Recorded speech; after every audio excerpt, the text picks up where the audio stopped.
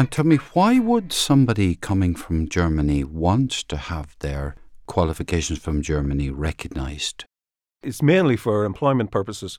The NFQ is well established in Irish society, so a lot of employers would be looking for certain levels of education before they will be employed.